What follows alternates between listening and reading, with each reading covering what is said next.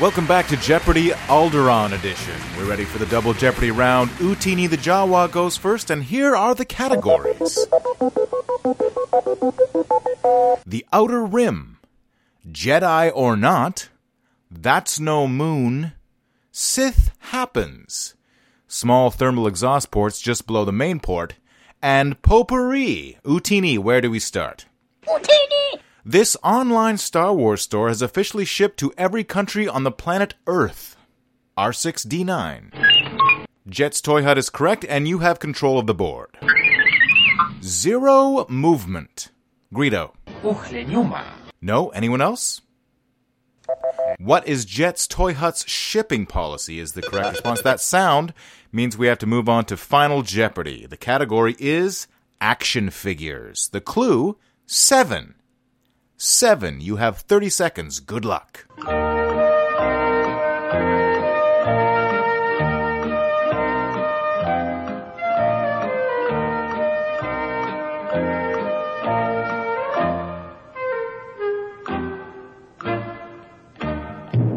Let's go to Utini the Jawa. What did you write? Utini! Surprisingly, your own name is not the correct response, and you wagered everything, bringing you to 0. Let's go to Greedo. You had 16,000 Republic credits, and you wrote the number of custom-sized boxes that Jet's Toy Hut uses to ship collectibles. That is the correct response, but unfortunately, you forgot to phrase it in the form of a question. What the hell is that sound?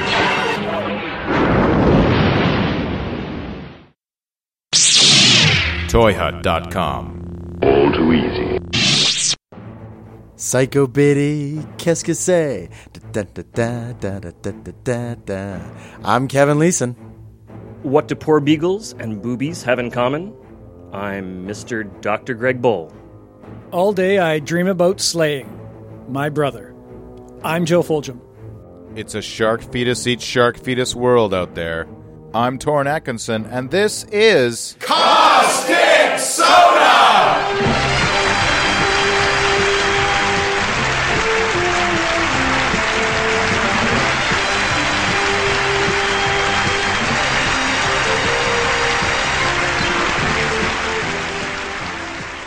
Sibling Rivalry. So, All right, Mike, don't turn off our mics. We still need to record this episode. My brother Michael, who's our sound engineer. Oh, yeah. You want to go fight him over it? Fight. Sibling is a modern revival of the Old English word sibling, which means relative. It's from pre-Germanic for one's own. Of mine, one's own. So it belongs to you. Mm-hmm. I've got a couple of phobias that are sort of related. Syngenosphobia is the fear of relatives. And I couldn't really find a fear of rivalry. However, as we've talked about before, I believe aticophobia is the fear of failing. Right. So if you have a rivalry and you're afraid of failing in that rivalry, you would have aticophobia. Especially if you're a tick. Especially, that's right. And the word origin of fratricide, Oh. which is the act of killing a brother, comes from Latin fratricida, brother slayer, from frater, brother, and cida, killer, and sororicide, much the same. That sounds like that they used that word a lot back in ancient Greece. Sounds like that they had that one chambered. Yeah. That fratricida means brother slayer. Now, Ooh, we're TM not... that. I'm going to TM that. Okay. It's going to be kind of like a sequel to Beastmaster or something. I'm Brother not 100% Slayer? sure. Yeah, I'm not 100% sure what. Right. Ooh, maybe it'll kill monks. So we're not just going to talk about sibling rivalry among humans. We're also going to talk about sibling rivalry in the animal kingdom. It's, of course, a competition between children. And you can be blood related or not, actually, is what the Wikipedia page says. But I would think to be a sibling, don't you have to be blood related? Anyway, to help us talk about the animal kingdom version of sibling rivalry, we have Mr. Greg Bull from UBC here. Dr. Greg Bull. Dr. Greg Bull. Dr. Mr. Greg Bull. Thank you very much. Mr. Doctor. You're both doctors. So, Greg, what are your bona fides? What makes you particularly... Do you hate your siblings? Is that it? So I have two siblings, and we get along quite nicely, but we're all male, so we did fight. We did have some rivalry, you know. All right, so axes to grind, per se. This is totally the in-your-face moment, right? But the reason I'm interested in this topic is my degree is in evolutionary biology, and so studying the evolution of behavior is a particularly interesting topic. Wait a minute. Didn't the school board in Oklahoma determine that evolution doesn't exist? Well, some people might think that, yes. Okay. Especially if you're in Oklahoma. They just want to Luckily, we are not. They want to tell both sides of the story, the true side and the false side. So I've got a couple of good examples through history of sibling rivalry. Of course, we can go back to Cain and Abel, which isn't exactly history. I was tempted to leave that for pop culture. Right. I've got something in the Ottoman Empire. In the Ottoman Empire, a policy of judicial royal fratricide was introduced by Sultan Mehmed II. You may remember his name from our Vlad the Impaler episode. Whose grandfather, Mehmed I, in order to take the throne, had to fight a long and bloody civil war against his brothers, which brought the empire near to destruction. So when a new sultan ascended to the throne, he would imprison all of his surviving brothers and kill them by strangulation with a silk cord so as not to chafe. So He's a giving brother. yeah, you don't want that nasty rash in the open casket, right? Exactly. And that would be done as soon as the new sultan had produced his first male heir. Yeah, because you didn't want all these brothers like plotting to poison you and whatever and like take your throne away from you, right? The largest killing took place on the succession of Mehmed III when 19 of his brothers were killed and buried with their father. The aim was to prevent civil war. Wow. There must have been some law about not spilling blood, which is how that whole silk cord Oh, thing maybe, came yeah. from, right? Yeah, because if you use piano wire, you'd, that wouldn't necessarily be an unbloody version of it. I would be wearing like an anti-silk cloth neck collar. Like I just have this Big big metal thing around my neck. Sleep in it. Really, Mehmed? Can you cut it out? Gotta pull tighter. Just give it up. Okay. You invent Nehru jackets just with like serious, steel belt under the collar. And so comfortable. So what have we got to counter that with from the animal kingdom? So we've got 19 brothers dying. Well, first of all, we started with the animal kingdom. Don't forget, we're animals as well. That's So true. The rest of the animal kingdom. Some rest more of it. animalistic than others. In fact, well, exactly. The more we talk about human behavior, the more we'll see that animal side killing each other and things like that. Bubbling to the surface. The two most exciting topics in a zoological theme are siblicide, which we were just talking about. So there's lots of cool examples of siblicide. And then my favorite new word that I learned when researching this is adelphophagy. Adelphophagy. hold on. Something to do with eating. Okay, Phagy is Adelpha. eating. I'll give you a hint. Okay. My hometown from the United States, Philadelphia. City of brotherly love. There we go. Oh. So Brotherly love. brother Eating eating. your brother. Brother eating, yeah. Nice. I was going to go with adeltophagy, and that you eat at the mouth of a river. Oh, I see. Well, if you eat your brother at the mouth of a river, you that would gotta- be a adelphophagia. Nice. So we'll come back to the adelphophagy. Hey, I think- Mike, I got a picnic planned. Let's start with siblicide. All right. So siblicide is when they're born and they fight it out. This is sort of the nasty side of sibling rivalry in the animal world. Let's take, for example, the black eagle. The black eagle always lays 2 eggs. Both eggs hatch, but one invariably hatches before the other one. Right. And the one that hatches first, a little bit bigger, a little bit older, has this nice, cruel eagle beak. And the 2 siblings fight to the death within the first few days. How does that usually go? The big one wins Yeah. most of the time. But No. maybe the smaller one is sneaky and kind of gets a good shot in there. They're 2 It's days all about- old. You haven't really had a chance to build up your craftiness yet. What in the world could that be? Maybe it's those big eagle eyes looking at his older brother. Please And don't when he's kill sleeping. me. In theory, the older brother could be weaker if there was some kind of congenital defect. Right. Okay. But then do they just toss him out of the nest, or how does that work? Yeah, sure, that's what they would do. The second egg is sort of a backup in case Right. something goes wrong with the first egg. So this is basically the eagle version of sumo wrestling. You just have to get him out, push him out of the far end of the nest. Yeah, and I would you're- like to see sumo wrestling like 30 feet up in the air at the ring. Oh, that would totally work. Oh, man. That would be awesome. We could even keep it safe by putting like big, landing safe bags on the Oh, bottom. boo. Have you seen Boo. sumo Still wrestlers? be They'd have to be great. Yeah. really, really big I bags. know, that would be No, awesome. They have the safety bag built into their stomachs and asses. But I would Just land on their It's bellies. inherent in their whole physical construction. also like to see them in bird suits and the ring dressed up like a nest. Better yet, they start off in bird suits inside eggs and have to break their way free. With a giant metal beak my attached to God. their forehead face. This is yeah. the spectator sport that is going to sweep the nation. Sport of the future. First, we saw birds fly and wanted to fly, and we created airplanes. Now we've seen birds fight to the death in the nest, and we've created this new sport. Oh, man. Thank oh, you, man. birds. There's a couple other good bird stories with a little bit of violence between siblings. The cattle egrets and a couple other kinds of egrets. Wait, cattle? Like as in cows? So they hang out around cows. Okay. So the birds are called cattle egrets because the cows stir up the little bugs in the grass, and then the birds Okay. get to eat all the bugs. All right, so they don't eat cows. No, but that'd be much cooler.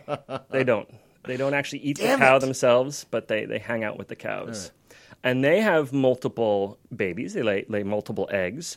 And the first two, they load up with androgens. They load up with steroids. So the mom puts more steroids into the first two eggs. This And is so, through a needle. She injects Yeah. them. kind of a natural needle. And cattle egrets always come out as an egg talking like this. So the first two are just really, really aggressive. And then if there's plenty of food for everybody, then everybody gets fed. Right. If there's limited amounts of food, then the first two are just going to beat the heck out of the smaller ones. Nice. And like eat them for food or just kill them so that their food just gets pooled to a smaller pool. The latter, yeah. Right, okay. Yeah. Cattle egrets have sharp, pointy bills. Very sharp. Could be called stabby egrets. Stabby egrets. If only scientists were more descriptive. Well, I think they are in the Latin. You start deciphering some of the Latin phrases for animals, and they're just really like... Yeah, but isn't like the common If I've learned anything from Wile E. Coyote cartoons, the scientists are very descriptive with the Latin names. running as fastius. Yeah. Exactly. That's what I'm talking about. Yeah. Yeah. My last bird story is everybody's favorite bird. That's a Big TV Bird? show, right? Everybody loves birds? Everybody loves Big Bird. Big Bird. Are you going to talk about Big Bird killing Snuffleupagus? The reason people can't see Snuffleupagus is he's the spirit of Big Bird's dead brother. Okay. Well, yes, there used to be about 4 big birds, four medium-sized birds, actually. And the one Big Bird. And now there's one big bird, yes. No, I was gonna mention everybody's favorite bird, the booby. Oh, yes. I mean, who doesn't love boobies? And what does the booby do? Well, there's a couple different kinds of boobies. There's the blue-footed booby is a famous one. There we go. Yeah. And the Nazca booby is another one. These guys are often found in the Galapagos, on different islands in the Pacific. And while other birds will fight if there's limited resources, the booby babies, are obligate siblicide birds. Meaning? Obligate Siblicide. means they have to. They just kill their brothers. That's right. What would happen if they didn't? Then they would all die. Oh. They would all starve, right? Okay. So, and they do the pushing out of the nest thing. They do our sport of the future. Right. So there's only ever one left, no matter how many they start with. Maybe there's like there's a Conan booby out there that got pushed out of the nest and just like started, lifting rocks and like, And the wheel of... they're pushing that The wheel giant of woe. wheel of woe. Dun, dun, and then just it comes back and it's the baddest ass booby of them all, right? Push me out of my nest. I've come for revenge. Oh, it's got to be like a great one-liner, like "Hatch this." By great, you mean by Arnold Schwarzenegger movie standards. Yeah. Understood. Should we go back to a history one? Has anybody got anything before World War II? So much sibling rivalry in like ancient mythology, right?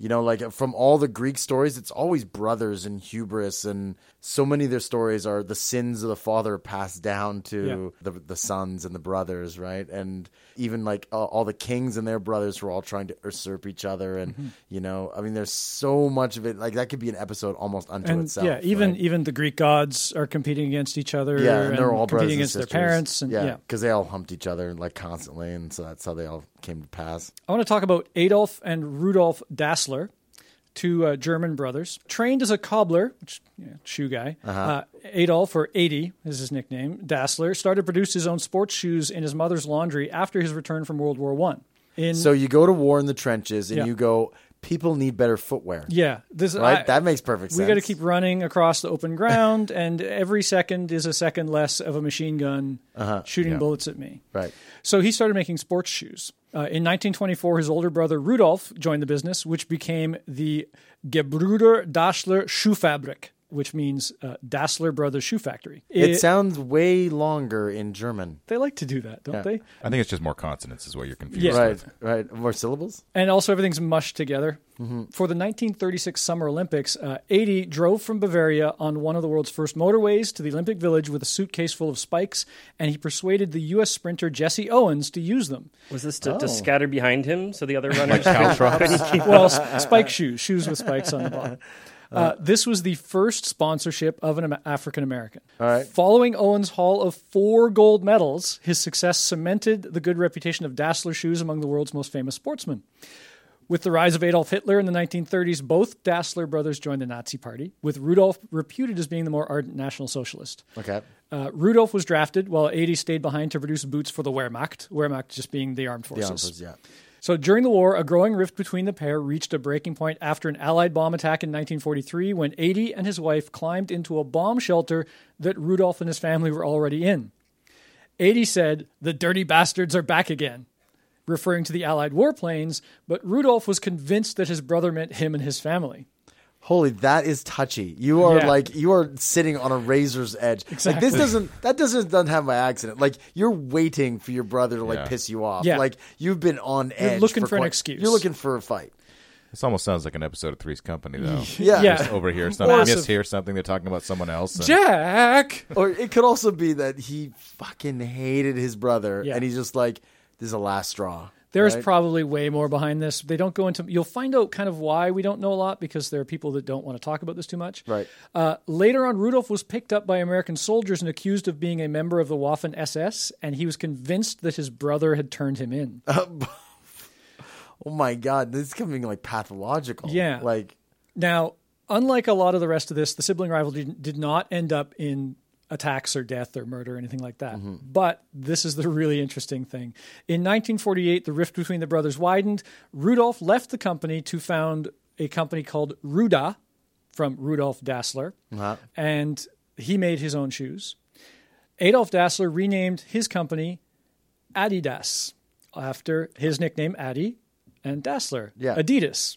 Ruda. Well, this is why in Europe, when you actually Yeah. people pronounce it Adidas, they don't call it Adidas. Wait. Adidas is a North American thing. In Europe, they call it Adidas. When I was in high school, somebody told me that this meant All all day- day I dream about sex. Yeah. That's not true. They were lying to me. The common idea is all day I dream about sport is what people claim that it actually meant. Yeah, but that's also when KISS was supposed to stand for Knights in Satan's Service Yeah. or whatever. It's all revisionist history. That's right? what's called a backronym. Yeah. It means Oh, I like that. you did the acronym backwards. You already had the word and then you invented what it meant.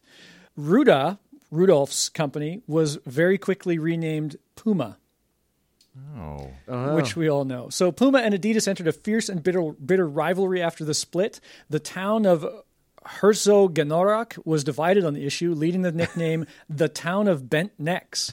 People would look down to see which shoes strangers were wearing. Because Even- the two shoe factories were probably in the same town. Exactly, yep. And so you were either an Adidas man or you were a Puma man. Exactly. It was And, the Jets and the Sharks. Even the town's 2 football clubs were divided. ASV Herzogenaurach club supported Adidas, while one FC Herzogenaurach endorsed Rudolph's footwear. When handymen were called to Rudolph's home, they would deliberately wear Adidas shoes. He would tell them to go to the basement and pick out a pair of free Pumas to replace them. So they would do it to get free Pumas. That's right. The two brothers never reconciled, and although they're both buried in the same cemetery, they're spaced as far apart as possible. Oh, I thought they'd be at each other's throats, like the two skeletons strangling each other. They've each got angels on top of their crypts, and they're reaching out to strangle the angel on the they're other just crypt. flipping the bird. Yeah, I was just about to say, just throwing the finger. Right? One on one end of the cemetery is mooning the other one. Angels wearing sneakers, of course. So until we did, I had no idea about this. I didn't know anything about Adidas. I didn't know about the Adidas, which you did. I or knew about Adidas. Yeah. I did not know about Puma. Yeah.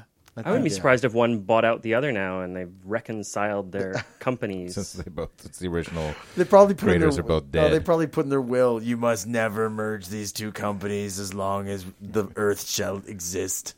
So Adidas is about twice the profit of Puma, but we're talking about hundreds of millions of dollars. 200 million versus $500,000. Yeah. Or Puma's not sorry, hurting. $500 million. I would be happy with with 200 million in profit in 1 year. I think I could deal with that. But that's why you're where you are, Joe. You're a quitter. That's right. That could fund a lot of sneaker rumbles. That 200 million. See, here's the thing: you never would have entered into this like long-standing rivalry with an attitude like that. Yeah, You had to exactly. be like a real fucking asshole. My brother, which I actually have one which I haven't met, would come into the bomb shelter and say, "The bastards are back again," and I would be like, "Yep, fuck those guys." That would be it. Put your beak on. We're fighting to the And death. Puma never comes into existence. Although I tell you, my sister and I fought like hellions when we were younger. Like, never meant it. It was never like it was always that kid anger. Never about anything important. Never a grudge that lasted longer than the hot temper. But just at the drop of a hat would just start fighting anyway. Mike and I fought right up until I was about 7, because when I was 7, we moved from Prince George to Campbell River, and then neither of us had any friends, and that's pretty much persisted up until now. And so then we just we were only hanging out with each other, so then we kind of stopped being enemies. My brother used to hate it when I said dill pill kill. So I would say it all the time, and then he'd chase me around the dining room table, and then I'd run to the bathroom and lock the door. I remember all these things. I don't remember that specifically, but I remember your brother just being incredibly annoyed with you It's because I was annoying. when I would go play Gamma World. But your dill place. pill kill is all it took? Dill pill kill, dill pill kill, dill pill kill. Now imagine me doing that for an entire day.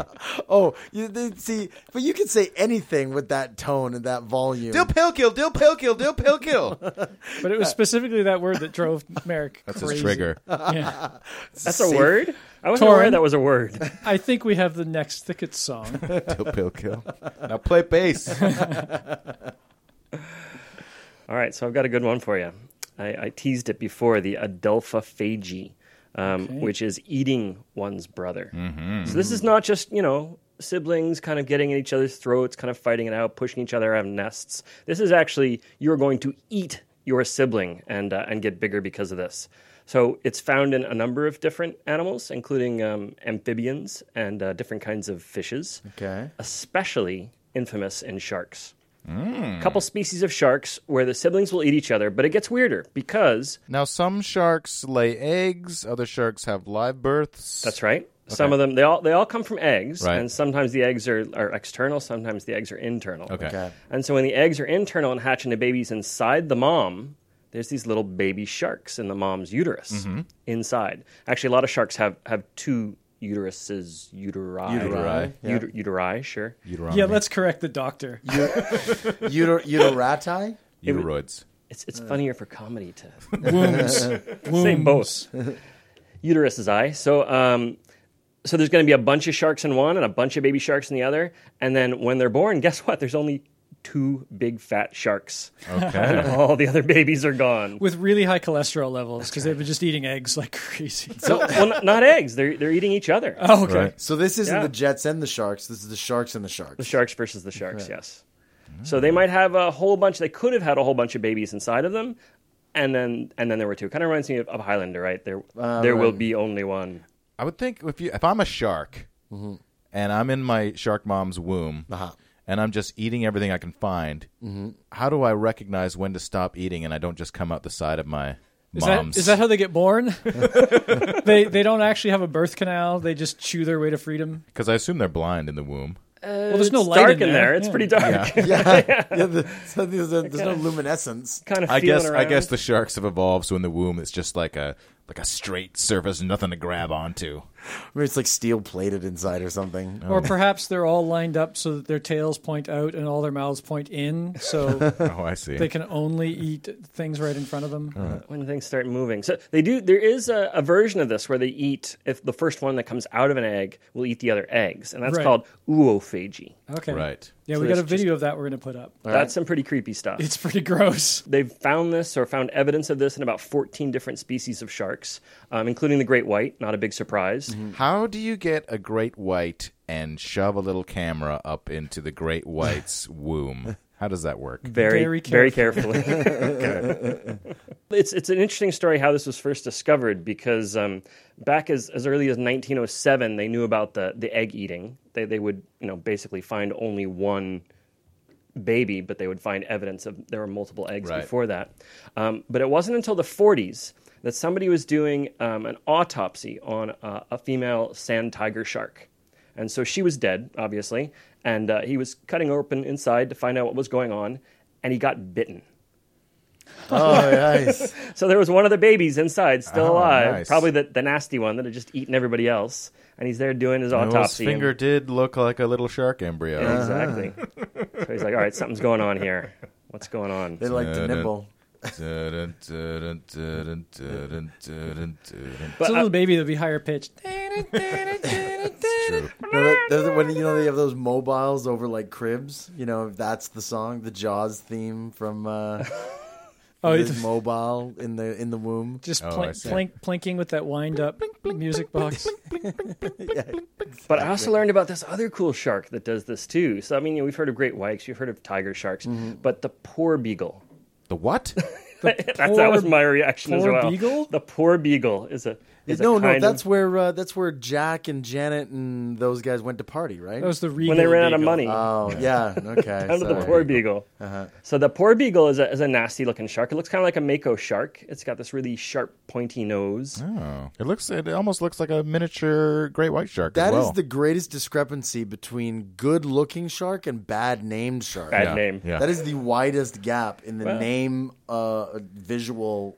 Their friends made fun of them when they were younger right. sharks, and so they had to turn into super badasses. So on the this is a playground. boy named Sue moment. They That's became right. the baddest ass sharks because they got a bad name. Like the Jerry Springer show. I was a zero, now I'm a hero. Okay. I was worried about swimming in the shark-infested waters, but then I heard that they're called poor beagles. So what harm could they do? Not worried at all until they took a chunk out of my leg. I'm not even afraid of rich beagles. That's, So what makes these guys particularly nasty in the sibling rivalry category? So same idea. They'll have multiple embryos inside of them, and they will eat each other to the death. It's like a gladiatory arena in there. I've got in recent history the Han twins, born in South Korea in 1974. This is kind of a longish story, but a lot of the facts are pretty important as to how it all turned out. So, Okay. their mother was a compulsive gambler. This is a set of twins, identical twins. Okay. Mom was a compulsive gambler and left them alone for days at a time. Okay. And where That's they, always healthy for child yeah. development. Well, they developed a strong bond. Both girls did well and excelled in school. And I should say they moved to Orange County when they were 12. So they were Alone? Without their parents? No, with their mother. They both graduated from high school as co-valedictorians. Oh, wow. So accomplished students. So there's Sunny was one of their names. She went on to a university on a scholarship, and Gina, the other, joined the Air Force. Okay. Stunned by the rigors of Air Force recruit training, Gina tried to leave under the pretense that she was a lesbian, and the Air Force did release her.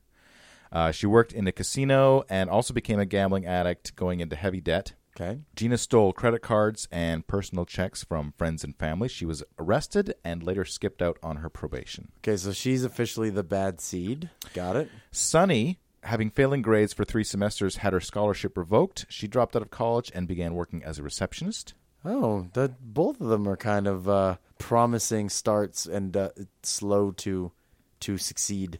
Gina moved back to Orange County to live with Sunny. The two had many arguments, and Sunny broke Gina's nose once in a fight. Okay. The police responded to 4 disturbances, and one of them arrested Sunny on an outstanding warrant for credit card theft. So Sunny, too, was into the old fraud. Well, maybe it's one of those identical twin things that she learned how to do it. Yeah, maybe. Just by osmosis, Yeah. just by her sister doing it. Or she was hoping her sister would get arrested instead of her. Oh, yeah. Sunny had stolen a friend's card and gone on a shopping spree.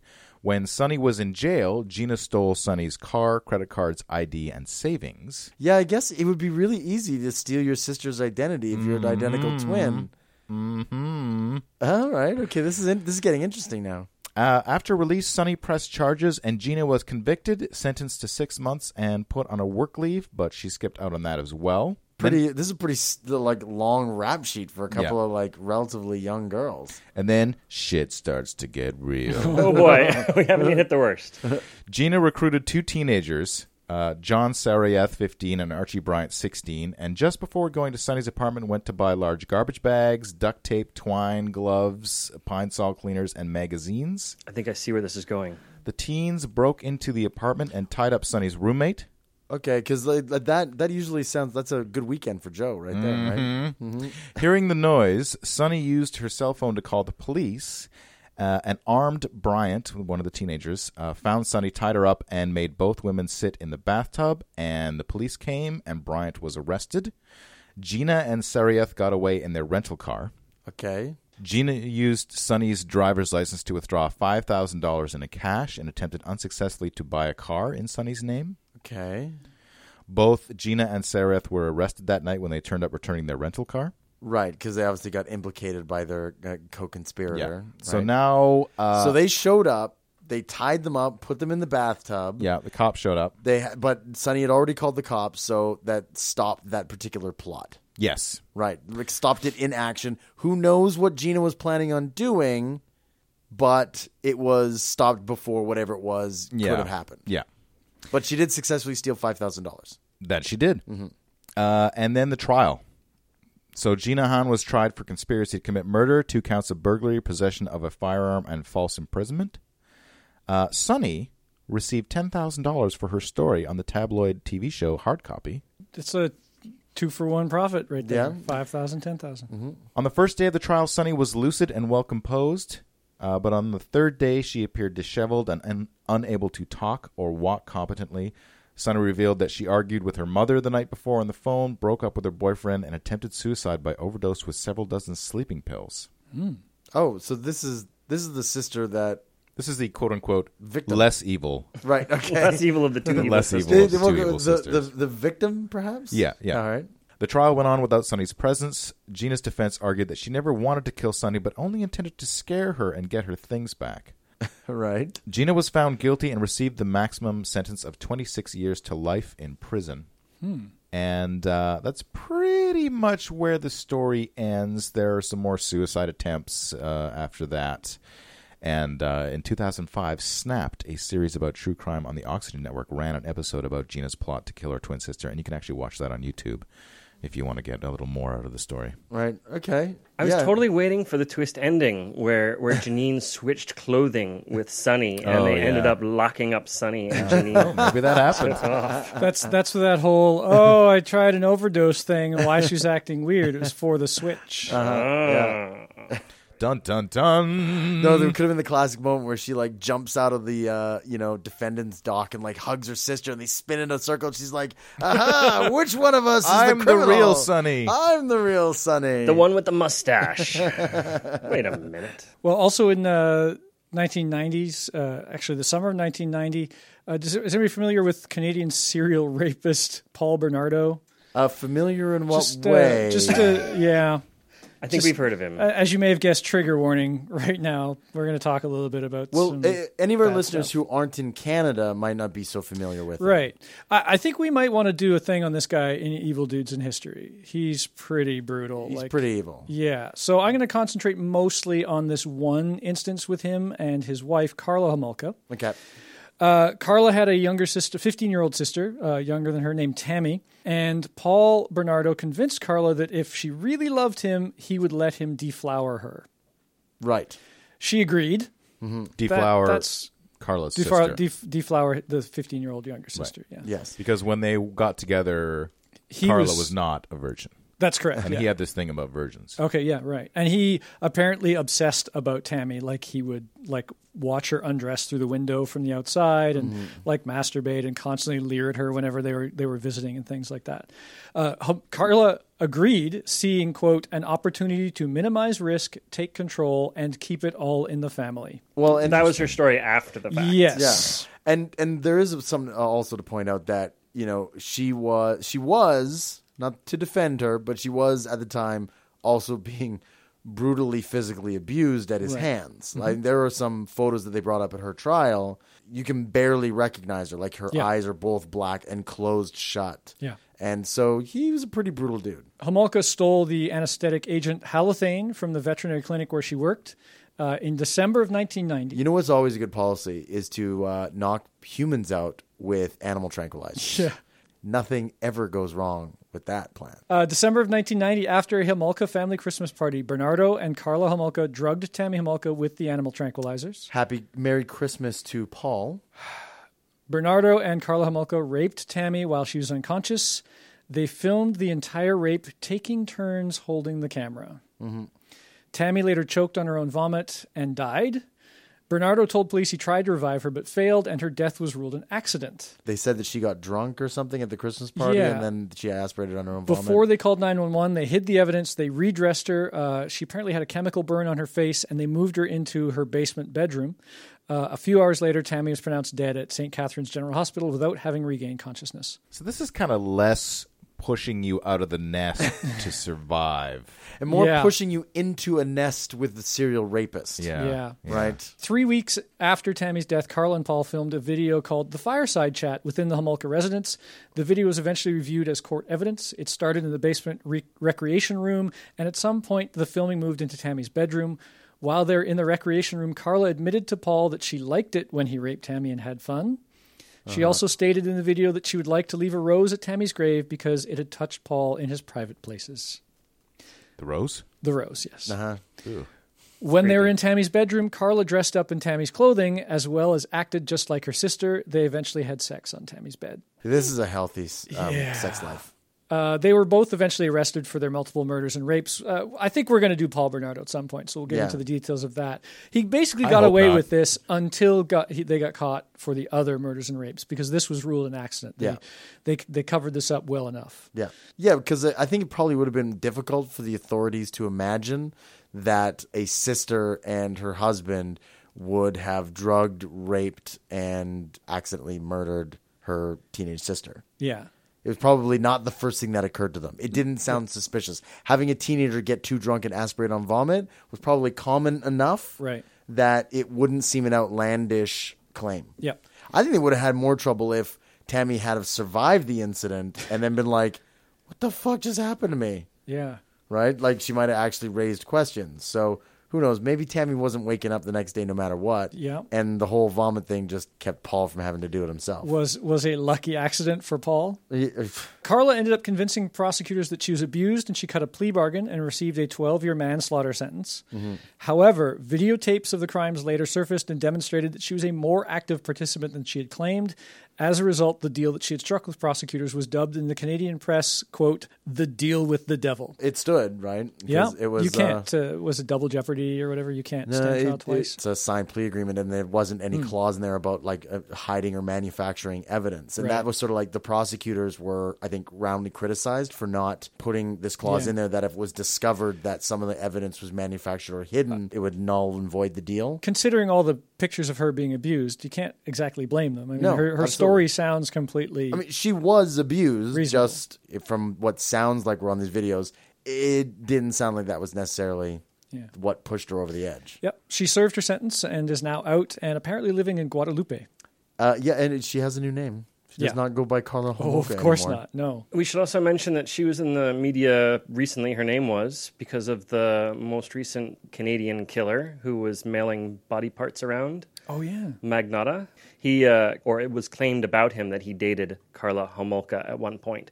He's on the internet denying this back when he was free. But then it came out a little later that he was probably the one who started the rumor in the first place, just to get attention. Right. Yeah. Do you have any more science stuff? Sure. I thought, well, especially after that lovely story that Joe just shared with us, maybe we could talk a little bit about the nicer side of sibling interaction just for a bit.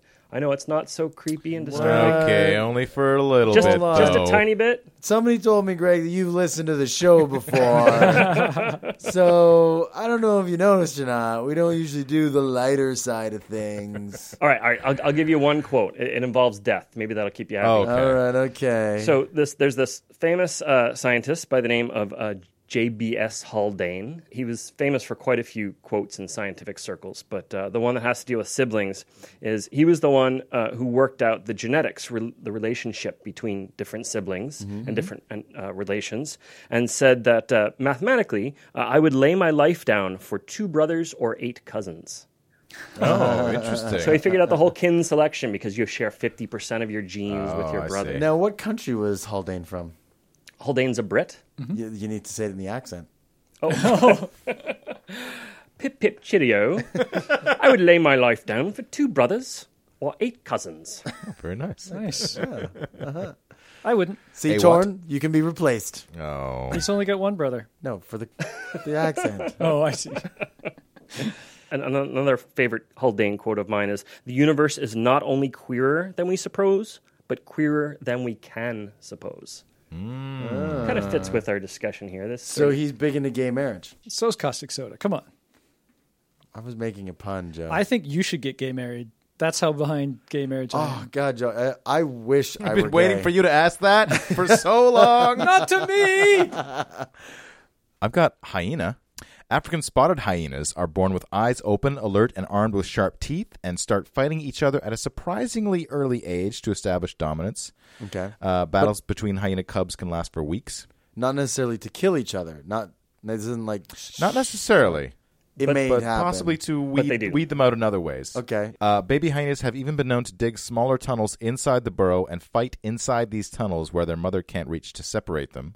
In some cases, the weaker cubs die because of their injuries, but usually their fate is even worse. After being bullied so ruthlessly by the stronger cubs, they become so shy that they won't leave the burrow when their mother comes home to feed them, and they die of starvation inside the burrow. Oh, wow. Oh, because they don't want to come outside and get the shit kicked out of them by their brothers Yeah. So and sisters. the statistic that I read was that up to 25% of all spotted hyena deaths are due to siblicide. So is this why the hyenas are always laughing? They find this incredibly funny? Yep. They're, the taunting, the bullying. Hyenas are total jerks. They're laughing at each other most of They're the time. always the jerks, aren't they? They're the in any kind of Disney movie or hyenas are the bad guys. The Joker had one in the animated Batman Oh, that's cartoon. right. Yeah. Two, actually. The laughing psychotic. Of course, the two bad guys in Lion King, which we'll talk about later. Public service announcement, hyenas are assholes. I know you guys did a whole episode on parasites, but parasites are a fascinating topic when it comes to siblings, really insects in general. So parasitoid wasps will lay their eggs in hosts, other Caterpillars insects, usually. caterpillars that have been paralyzed but are still alive. And it gets worse than that because then inside the caterpillar, the little parasitoid wasps' larvae start to fight amongst each other. So it's sort of the tiger shark story all over again. Yeah. So they're like duking it out over the caterpillar? Yeah. Well, in the caterpillar. Inside a living caterpillar. Right, but like To get access to eat more of the caterpillar, more of the caterpillar, that's than right. the other larva. That's right. This is like a layer upon layer. This is an onion of And how eating. greedy do you have to be? If you and your brother got stuffed into a giant like ice cream cake, wouldn't you my share? God, that You sounds just awesome. share. Like, dude, look how much ice cream cake there is. We're don't know. literally inside it. But you know what? You could say that, but then if one of you starts eating the ice cream cake a little bit faster than the other, we're like, "Hey, dude, you just ate like 20% more than I did." Or maybe these that's not the way I see Suck it. up the brain freeze, buddy. That's what you get for eating too fast. or maybe these wasp larvae just don't like the taste of caterpillar. Could be that This as well. only very specific little delicacy morsels within. Well, you just rather eat your brother. Oh, yeah, that could be. Tastes better. It's like, no, it just becomes one of those like you can love hamburgers, but if you have 20 hamburgers, you want to try some brother, Fair enough. right? Well, specifically in the Copidomopsis floridanum wasp, Oh my god! yeah, the mother injects 2 eggs into the caterpillar's body, one the egg's male and the other egg's female. But they don't give rise to one brother and one sister. Instead, the eggs quickly clone themselves in a process known as polyembryony. That's not a good word. Wow. I like to get that on my pizza sometimes. Polyembryony. Soon the caterpillar, still living, becomes a nursery to 200 male larvae and over 1,200 female larvae. What? Attack of the clones. Out of these females, around 50 grow larger than their siblings, developing huge jaws but no sexual organs. They actually seek and devour as many of their brothers as they can find. The reason they do this is because the male larva will actually fertilize their sisters while inside the caterpillar, and only 1 or 2 males are enough to fertilize all the females. So these are like tribbles. Therefore, by eliminating the surplus of males, the cannibalistic larvae ensure that there will be more food for their fertile sisters. So they're born pregnant, like tribbles. This is really weird. Okay, so hold on. They get injected into the caterpillar. Just 2 eggs. Yep. And then very quickly they clone and clone and clone until they're 200 males and 1,200 females. Inside one caterpillar. Inside one caterpillar. But 50 of those 1,200 females have no sexual organs, so can't get pregnant. And they're just the eaters. Then the other 1,150 can get pregnant, but you only need like 2 of the males to impregnate all 1,150 of the females, so the 50 non-sexual ones eat like 198 of the 200 males. I'm not going to check your math, but that sounds right to me. Oh my God, that's complicated. That sounds overly complicated. I thought nature was like trying to simplify things. How do they know when to stop? Yeah. Oh, there's only one left. Whoa, sisters, hold up. Stop eating them. Maybe all the males are like, all of a sudden they're like, okay, we got to impregnate these 1,150 chicks fast. Start humping. Imagine trying to have sex after having just eaten like 50 of your brothers. I'm so full, I'm logy. Thank you. Give me a minute. Last thing I want to do is hump larva, but if I don't, I'm going to get eaten. So I was saving the best story for last. It has a lot of similarities to our wasp story. Oh, nice. Okay. This is a different kind of wasp. It doesn't involve the insides of a caterpillar, but it involves the inside of a fig. So the fig Right. wasp, the story of the fig wasps. Are you going to ruin fig Newtons for me? Yes. Pretty much. Because I love them. They're tasty. Well, there's a good escape clause that they can actually make figs without the wasps these days. Okay. Oh. All right. So we don't have to be too scared. But Now with 50% less wasp. that's right. That's what it says in the Fig Newton package. So I'll try and shorten this because this is also a very long, involved story. But it involves more math, Kevin. some Get your wonderful, calculator out. some really wonderful sibling rivalry in this. So a fig grows on the fig tree, and a female wasp smells the fig, and that's the place where she's going to put her babies. Okay. So she enters the fig through this little tiny opening. It's actually so small that she rips off her antenna and her wings as she goes into the fig, Okay. which is okay because she's never going to need to leave. Okay. Right. This is her destiny into Right. this fig. So she gets inside the fig, and there are actually two different kinds of flowers inside the fig. The flowers actually point inward in the fruit, right? A fruit is just sort of okay. flowers that have been, Okay. right? So Right. there are little tiny miniature flowers inside this fruiting body. Okay. And some are long and some are short. So she tries to lay eggs in all of them, but her ovipositor that she uses to lay the eggs can only go into the short flowers. Okay. And the long flowers are going to stay flowers because they eventually will fruit. Okay. So there's now a whole bunch of eggs laid inside, both male and female offspring of this one fig wasp. Mm-hmm. And the boys hatch first. But the male new baby fig wasps have no wings, have no antenna. Basically, they're just a giant set of jaws Okay. and reproductive organs. Okay. So all they're going to do So like is... me and Kevin. Yeah, I was about to say they're Pretty called, much. so we can call them the Joe Wasp. Pretty much, yep. Continuing. Yep. I added you as well. Yeah, I'm the jaws. You're the genitalia. I would thought we were both. I feel left out. You're the brains in the mouth. So now they're going to fight to the death, kind of a common theme we've gotten to. Okay. So the males all fight with each other until there's just like one winner. They're fighting it out. This is maybe Okay. another sport of the future inside a giant fruit. Fruit wars. Nice. And so The only then, problem is you can't see it. You get cameras. We got camera. We got the technology. you want to know what the prize is? The prize is you get to have sex with all of your sisters. Okay. The creepy part is they have not hatched out of their eggs yet. Okay. So he's going to run around impregnating all of his sisters in all the little flowers that contain the females that haven't yet quite hatched. Okay. So when the females hatch, they're already impregnated. The male's last job is to chew his way out of the fig. Okay. And when he chews his way out of the fig, he now has an exit. There's now an exit strategy for Right. all the For females. the females. Right. So the pregnant females fly out of the fig and go off to find a fig of their own. Oh, whole the thing balance repeats. of life. A Fig of Their Own. It's the sequel to A League of Their Own. Fig of their own. There's no crying in fig wasps. Anything you can do, I can do better than you can do. I can do. We can do. I can do much, much better than you. Anything you can do, I can do better. I can do anything better than you. No, you can't. Yes, I can. No, you can't. Yes, I can. No, you can't. Yes, I can. Yes, I can. Anything you can be, I can be greater. Sooner or later, I'm greater than you. No, you're not. Yes, I am. No, you're not. Yes, I am. No, you're not. Yes, I am. Yes, I am. I can shoot a partridge with a single cartridge. I can get a sparrow with a bow and arrow. We can do most anything. Can you bake a pie? No. Well, neither can I. Anything you can sing, I can sing louder. I can sing anything louder than you. No, you can't. Yes, I can. No, you can't. Sure, I can. No, you can't. Yes, I can. It sings pretty loud. I'm superior. No, you're inferior. I'm the big attraction. Oh no, you are the small. I'm the major one. Oh no, you're the minor one. I can beat you at anything.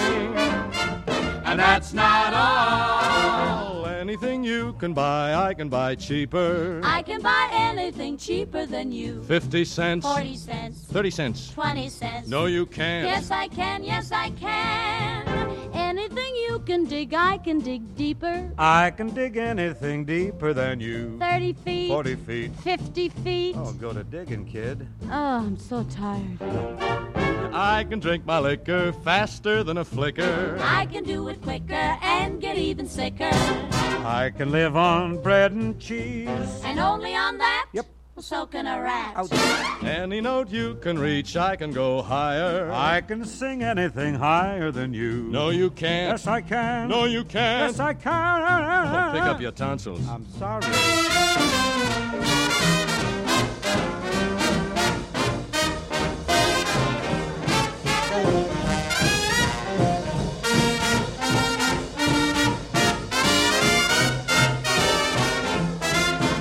Anyone you can lick, I can lick faster. I can lick anyone faster than you. With your fist? With my feet. With your feet? With an axe. Call me a cab, kid. Anything you can do, I can do better. I can do anything better than you. No, you can't. Yes, we can. No, you can't. Yes, we can. No, you can't. Yes, we can. Yes, we can.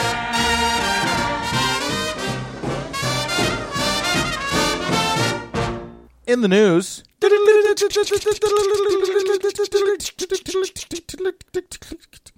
June 23rd, 2012, Chennai, India. An argument between two brothers over hailing an auto rickshaw to go to the house of their uncle, who had passed away early on Friday, resulted in one stabbing the other to death. I got hung up on auto rickshaw. I totally got Yeah. hung up an auto rickshaw too. Do you want me to look up what that is? Because I don't know what I'm guessing it's a rickshaw that has some sort of motorized vehicle. It's probably like attached. probably that's just like a bike with. It's like a scooter. Yeah, It's With got the- like a robot pulling it. that's right. It's got an automaton. No, it's a transforming rickshaw. oh, auto rickshaw transform. It's one of those little rickshaw-sized cabs. Okay. It's. I'll put a picture on so people can see. So now read that first sentence again. Best part of this whole story so far.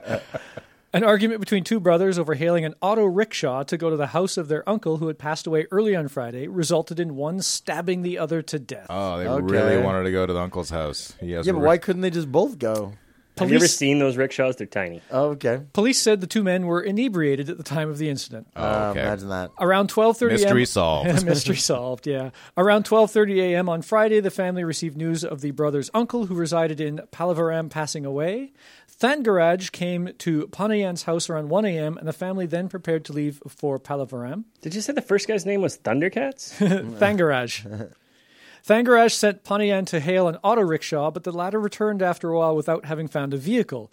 The enraged older brother shouted at the younger one, and soon the men started exchanging blows. And he shouted, "I am Mamra, the ever-living." Snarf, snarf. Suddenly, Thangaraj picked up a knife and stabbed Panayan in the stomach. Oh, that's one of the worst top 10 places to be stabbed. Is. Panayan, who was badly injured, walked to the hospital but fell down on the way. He died there due to heavy loss of blood, the police officer added. Thangaraj was arrested and sent to Puzol prison on Friday evening. So some pretty quick justice Went there. to Pumra prison. I don't think that's worth getting angry over. I'm sadder than you. Like, go get a cab. I couldn't find one. Fuck you!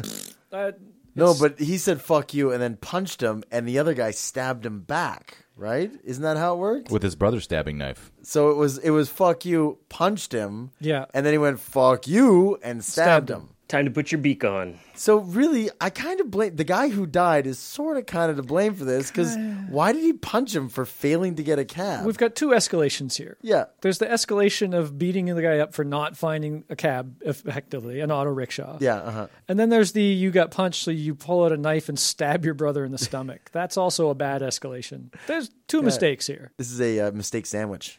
What you got to do is you got to take that first hit, and then you got to turn your head to the side, wipe the blood, and look at him and go, "That's one." Oh, yeah. My brother hit me once.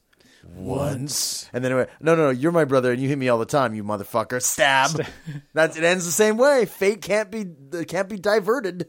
Pop culture. Neil Gaiman's Stardust. Yeah, this is the first time I saw it. It actually was the second film directed by Matthew Vaughn. Yeah. It's really interesting because the catalyst that gets this whole plot started is the fact that all the princes of the realm must murder each other in the rules of ascension. Yeah. In this much particular like in the kingdom. Ottoman Empire, as we discussed. Yeah. They didn't have to use a kinda silk like thread, that. though. They could use anything. Yeah, and it was a magic kingdom, so all the brothers became ghosts and like haunted their brothers that killed them. Except they were like So kind of damned if you do and damned if they, you don't. They were morose, like they're They're sitting just there just bummed like, out. oh great, we got to stay here as ghosts until like the new king is chosen. That's awesome. Yeah. They didn't like haunt. Woo! No. They would just sit by and watch and then make jokes And sometimes cheer, yeah. right? All right. Or like if somebody did something good, they would do little golf claps. Oh yeah, good. And they would actually they always had the countenance of however they died. Yes. So one guy had an axe in his head. One guy was very drowned. Beetlejuicy. So he was dripping Yep, wet. Beetlejuice. Or the Haunted Mansion in Disney World. One guy was thrown out of a window, so his hair was constantly billowed out to one And side. his face was flat where Kind he of landed. flat from where he landed. Yeah. And when was this made? 2007. Yeah. It was- Relatively recently. Very entertaining. It's kind of a new Princess Bride in that it's a really fun, self-aware, but not mocking itself too much, Right. kind of fantasy with a Very little bit in the real world at the same time. tongue-in-cheek fantasy. Great Yeah. supporting Yeah. cast. Robert Yeah. De Niro, Ricky Gervais. Robert De Niro was Yep. so good in that. Oh, is this the one with Zeppelins and stuff? There's Yeah, one he- Zeppelin. He's I've he's in seen a this kind of movie. skyboat. Yeah, I've this- seen this movie. Wow. You Yeah. furrowed your I've brow seen when you this said movie. it. You didn't like it? Mark Strong is Septimus, the Michelle seventh of Pfeiffer? seven brothers. Michelle Pfeiffer's the evil witch. Meh. Okay. Wow. Huh. Take that, listener audience who thought they were really going to enjoy this movie because everyone in Caustic Soda really liked it. One of them didn't really like it. Well, you know what I have some disagreement. you know what I'm meh about in kind of the same vein? Me? No, Game of Thrones. Oh, well, let's talk about that then. Game of Thrones, I'm seriously meh. Let's talk siblicide. Yeah. Sibling rivalry in Game of Who Thrones. kills each other in, Spoilers. in Yeah. Game of Thrones? The question is, how far ahead do we go? Like, Well, this is a good point. How do we go with Let's spoilers? just say there are plenty. 2 seasons of the TV show have already aired. Yeah. So is that safe for spoiler territory? Let's just assume everyone is caught up 100%. on the TV show. Yeah, all of So our you- listeners. And They if can you're skip not, ahead if they don't want to hear the spoilers. there are several brothers who think that they should be king in it. Mm-hmm. The Baratheons, Stannis and Renly. One king dies. I think that's not too bad to spoil. That happens in the first season. The elder, which Which- sets everything into motion for who's going to be the next king. That's Yeah. right. I get confused. I've watched the first season and probably like 3 or 4 episodes of the second season, but I don't remember anybody's name. Oh, okay. Who were the Baratheons? So Good guys or bad guys? No such thing There's no exists such in thing Game in of Game of Thrones. Thrones. Sean Bean was a good guy. He kind of, yeah. But also remember, he had no problem cutting people's heads off if he thought they were like if they did the slightest wrong. Because he's a good guy. Okay, I watched 3 What was episodes. his family's name? the Starks. Starks. Okay. Starks are mostly good guys. Baratheons. So the mostly good Baratheons guys. were, remember his big fat Mostly. friend who was the king? Yes. He's the main Baratheon, Right. King Robert Baratheon. Yeah. And then he's got 2 younger brothers. One is Renly, who's on his small council, and Stannis, who you don't see in the first season that much. Second season, Stannis shows up. Stannis I is don't the even think middle brother. Stannis is the middle brother. Yeah, Robert's the oldest. Renly Renly's was the youngest. Yeah. Okay, but where's the sibling rivalry in all Well, this? what happens is a little bit of a spoiler. Robert Baratheon dies, and that leaves the throne open. There's some question as to whether or not his son should be the king. The 2 brothers now both proclaim themselves king. Stannis because he's the oldest. Renly because basically everybody hates Stannis because he's just an emotionless creep. So even though he's the younger brother, everybody likes him. So he actually has all the armies on his side. Right. And then one of those 2, let's not spoil it. This is season 2. One of those 2 gets killed by the other one, effectively. So it's a battle of brothers for the crown. But there's throughout the books and stuff, there's all sorts of inter-family and intra-family squabbling and fighting. And Yeah, I watched the first 3 episodes of season 1, and I could not have cared less. This is the problem I had with Game of Thrones. Is the same problem I had with Lost. Episode 1, monsters. Okay. You only see monsters one other time in the first season. Right. So there was Right. a promise of monsters at the beginning, Oh, that's a and good then point. there was no monsters. It's a fantasy series without much fantasy. Yeah. It's more historical, more. well, what's kinda- going on is those from what I've read a bit more of the books, this is not much of a spoiler, but at the beginning of the season, beginning of the books, there's not much magic left in the world. They've got all these tales of dragons and tales of monsters, but most of the people, like even the imp, Tyrion Lannister, like makes fun of the men guarding this wall to the north, saying, "Oh, you're worried about snarks and grumpkins," like he's making up these little fake fantasy creatures that nobody's seen for hundreds of years. The boogeyman. People don't even believe they're real. They just think that they're old stories from back in the day. But what's happening is, as all this political intrigue is happening, magic is coming back to the world. Things start to happen that haven't happened for hundreds of years. Yeah, that's what I wanted more of. So, well, you're going to have to wait till later in the season. It does build more and up. more monsters. Building too slowly. More That's my zombies. point. Here's Everything in this series builds too slowly. It does, yeah. Okay, this is my way of And I should dealing say with the that I fact haven't it's read the slow. books, so if it's Yeah. true to the books, that's an argument, Right. but that doesn't necessarily make it good TV. Yeah, exactly. Well, if you want more monsters, I think there's more in the books. The way that I like to deal with how long it's going to take Game of Thrones, and I kind of realized this, I'm on about the 4th book reading right now. It's not actually one huge story that you should hope for closure on the story. There's no one main thread going on, really. What I think you should look at Game of Thrones as is an excuse for George R.R. Martin to tell a whole bunch of stories in the same world, all interconnected. So he kind of like introduces a new story. This is the one about Ned Stark and the stuff that happens to him. Bam, that story's done. Now I'm going to keep telling other stories about other people, but the Ned Stark thing just happened, and they're all getting woven together. Right.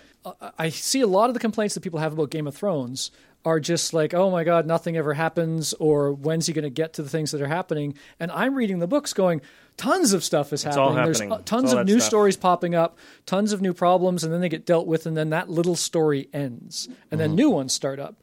So if you look at it that way, then I think it's much easier to take it like that. The other problem I had was there are 4 likable characters in that first season. This is completely true. There are not very many good guys. There's Sean Bean. Yeah. There's the Sean dwarf. Bean. Tyrion, yeah. There's the youngest girl of the Stark family. Arya. And who's there's fantastic. her sword trainer. Oh, the Bravosi. Those are the 4 characters I liked in that first Yeah. season. Half of them are dead. Yes.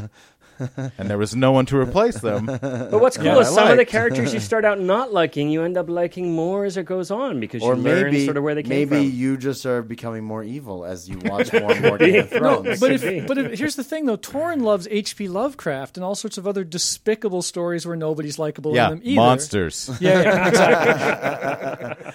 All right, I think we're there's going to some have to agree to disagree. Okay. There's some great sibling stories. That's the bottom line. So Yeah. the siblings, both good and bad stories, and the other really interesting one are all of the Lannisters. And I'm going to say, if we're going to continue this conversation in the comments on causticsodapodcast.com, I'm going to ask all the people to start marking spoilers.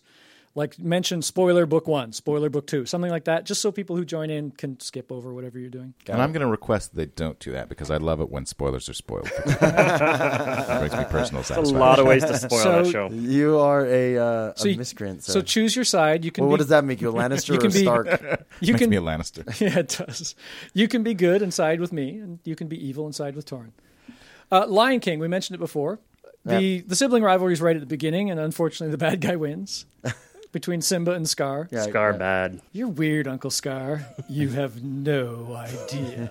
In a Jeremy Irons segue, because he Yeah. does the voice for Scar. Yes. He is the star in Cronenberg's Dead Ringers. Playing Oh. both brothers. He plays 2 twin brothers. Are they both gynecologists, or Yes, just one they of them are. a gynecologist? No, they're partners in the business, and one of them is kind of the people person, and the other one like builds their proprietary equipment and toys and whatnot. Toys. Okay. And so one of them is he's like a Lothario. He seduces women, and he's the face of the organization. And the other one is kind of the scientist type, and he's very shy. And And where does the rivalry come in? I believe they fall in love with the same woman. Right. Right, which is a classic, and then they kind of they descend into madness. Okay. Yeah, And very Cronenberg style. Okay. I think this is the first Cronenberg movie I ever saw, and I was like, "What the fuck is this?" Because it like totally turns into this like surrealist nightmare landscape where they manufacture these like gynecological tools that look more like torture devices, and Oh, so it's a Cronenberg film. it is a decidedly Cronenberg film.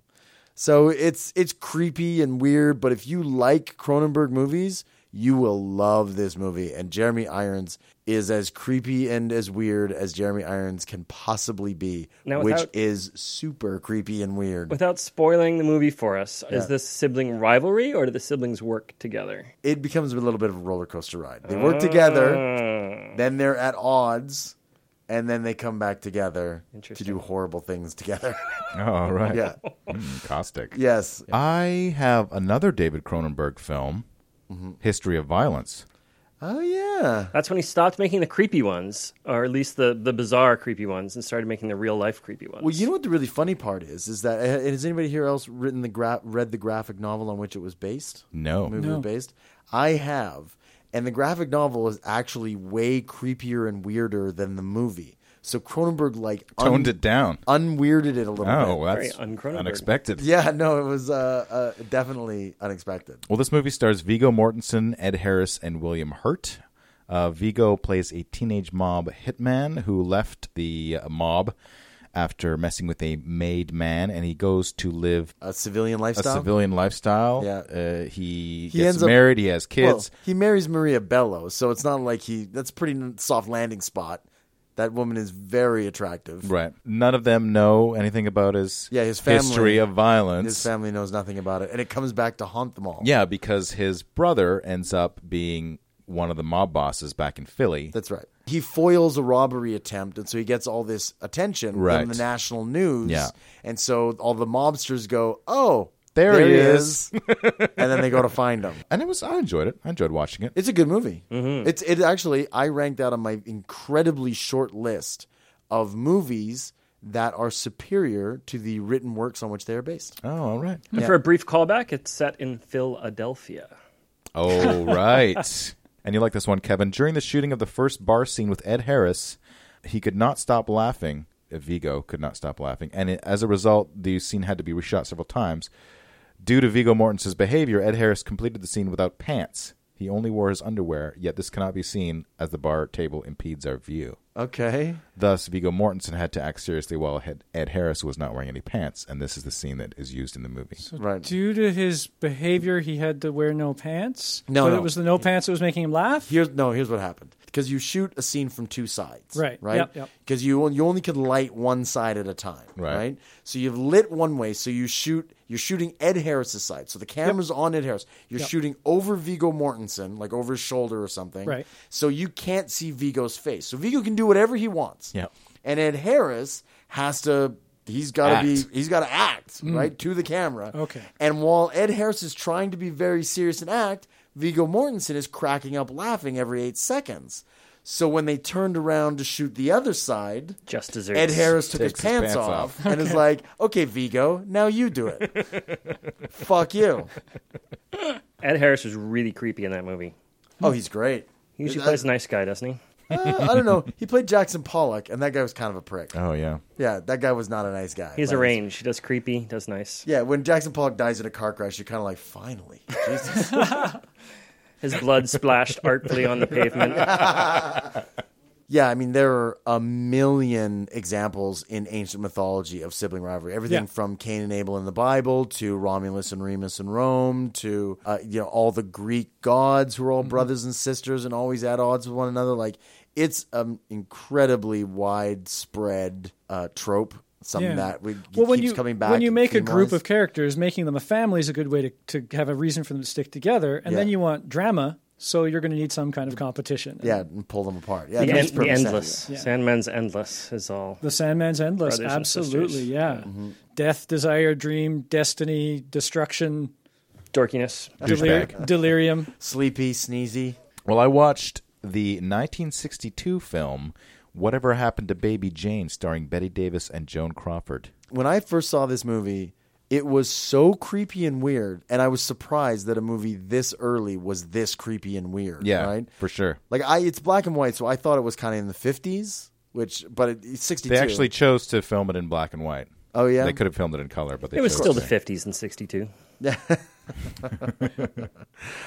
it is. I mean, Bette Davis is a freaky chick. Bette Davis plays this kind of ex-child star, kind of Yeah. Shirley Temple style. Very Macaulay Culkin. She was cute when she was little, and Yeah, now she's like really exactly. bug-eyed and weird. And at that time, her sister was jealous. But then there was a switch when Betty Davis grew up. Her sister became like a Hollywood belle or whatever. Yeah. And then we cut to this scene where they're both at home. It's after a party, or they're just coming home in a car, and one of them runs the other one over. Yeah.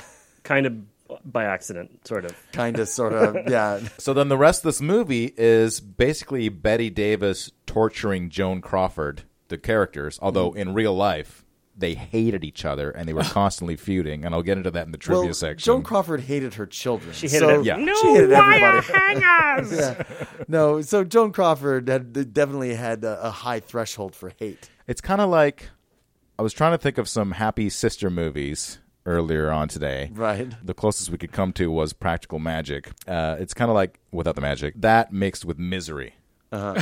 So it's very interesting. It's very kind of thriller-esque. It's very, like you said, it's kind of disturbing and weird. Yeah. You wouldn't expect that from a black and white film. I would recommend it. Trivia, because she was a member of the Pepsi-Cola board of directors, Joan Crawford made sure there were product placement shots in all of her later films, including this one. They're all And- drinking Pepsi. And during production, Oh, maybe Betty Davis walked on a set drinking a Coke. Just to better than that, she had a Wearing Coke, Pumas. she had a Coke machine installed on the set. Nice. Could you get me a Coke, please? And there was a kicking scene where Betty Davis was kicking Joan Crawford on the floor. Yeah. She did actually connect, and the resulting wound required stitches. Oh my God! She wearing steel-toed pointy shoes or something? And in retaliation, Crawford put weights in her pockets so that when Davis had to drag Crawford's near lifeless body in another scene, she strained her back. So Holy shit! Like, well, this is you That's know what what? made the movie good.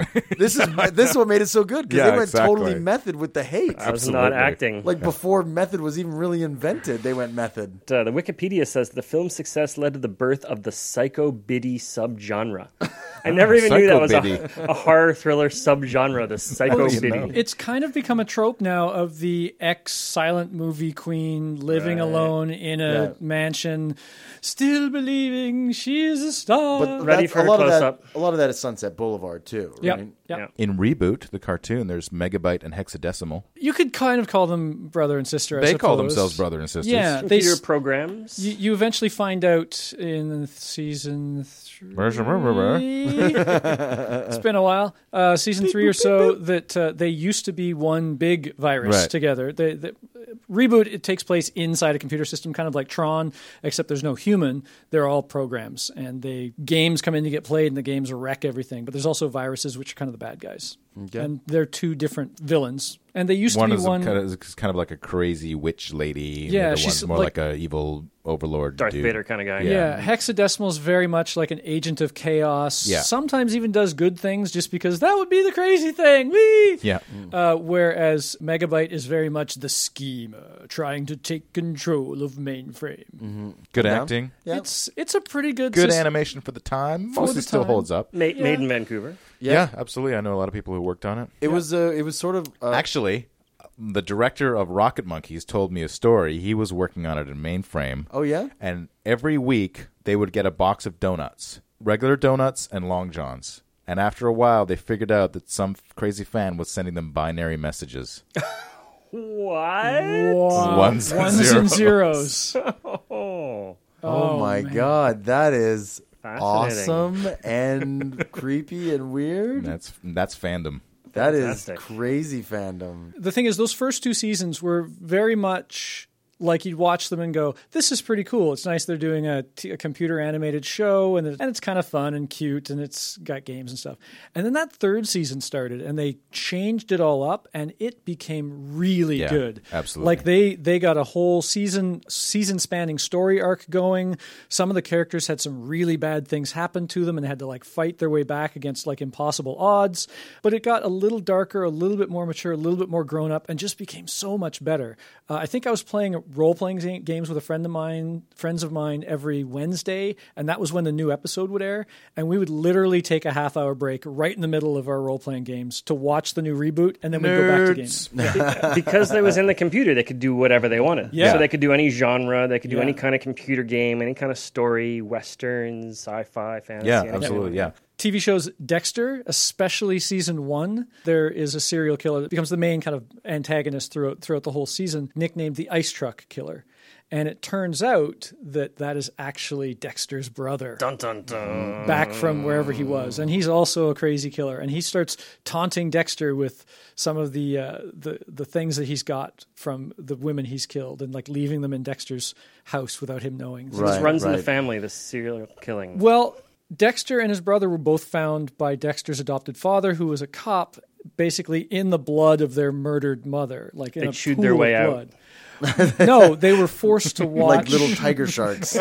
There were 3 other siblings as well, but Maybe. But the official story is that they were forced to watch her be killed by some other serial killer when they were younger. And that's what messed them both up. That's what shaped their destinies. who remembers Baldur's Gate, the video game? This is going to be weird coming from a video game guy who loves role-playing games. I've never played it. The essence of the entire plot starts with the character fighting against his/her, spoiler alert, half-brother, Saravok, in the first installment, and culminating in a war between the player character and the other 5 strongest children of Bahal. So his or her, because that's you, the person playing Yes. the game, and Yeah. whether you're male or female, you have this sibling. Yeah. So do the siblings get whole armies against each other, or are they sort of plotting, backstabbing? I'm trying to remember. You start off as just like a regular adventurer kind of a person, and then people start coming after you, and you're trying to figure out why. And then you learn your heritage. I always just assumed Baldur's Gate was a nickname for Brazilian wax. I would play that game. It's such a weird feeling to know you're alive. It's such an awful feeling. You're dying inside, and when you wake up, starting to say, I hope I don't go crazy today. It's such a bad feeling, an ominous feeling, a feeling you know that we'll be back when the week is new. And we'll have more gross facts for you. And you'll have things you want to hear about. We will too.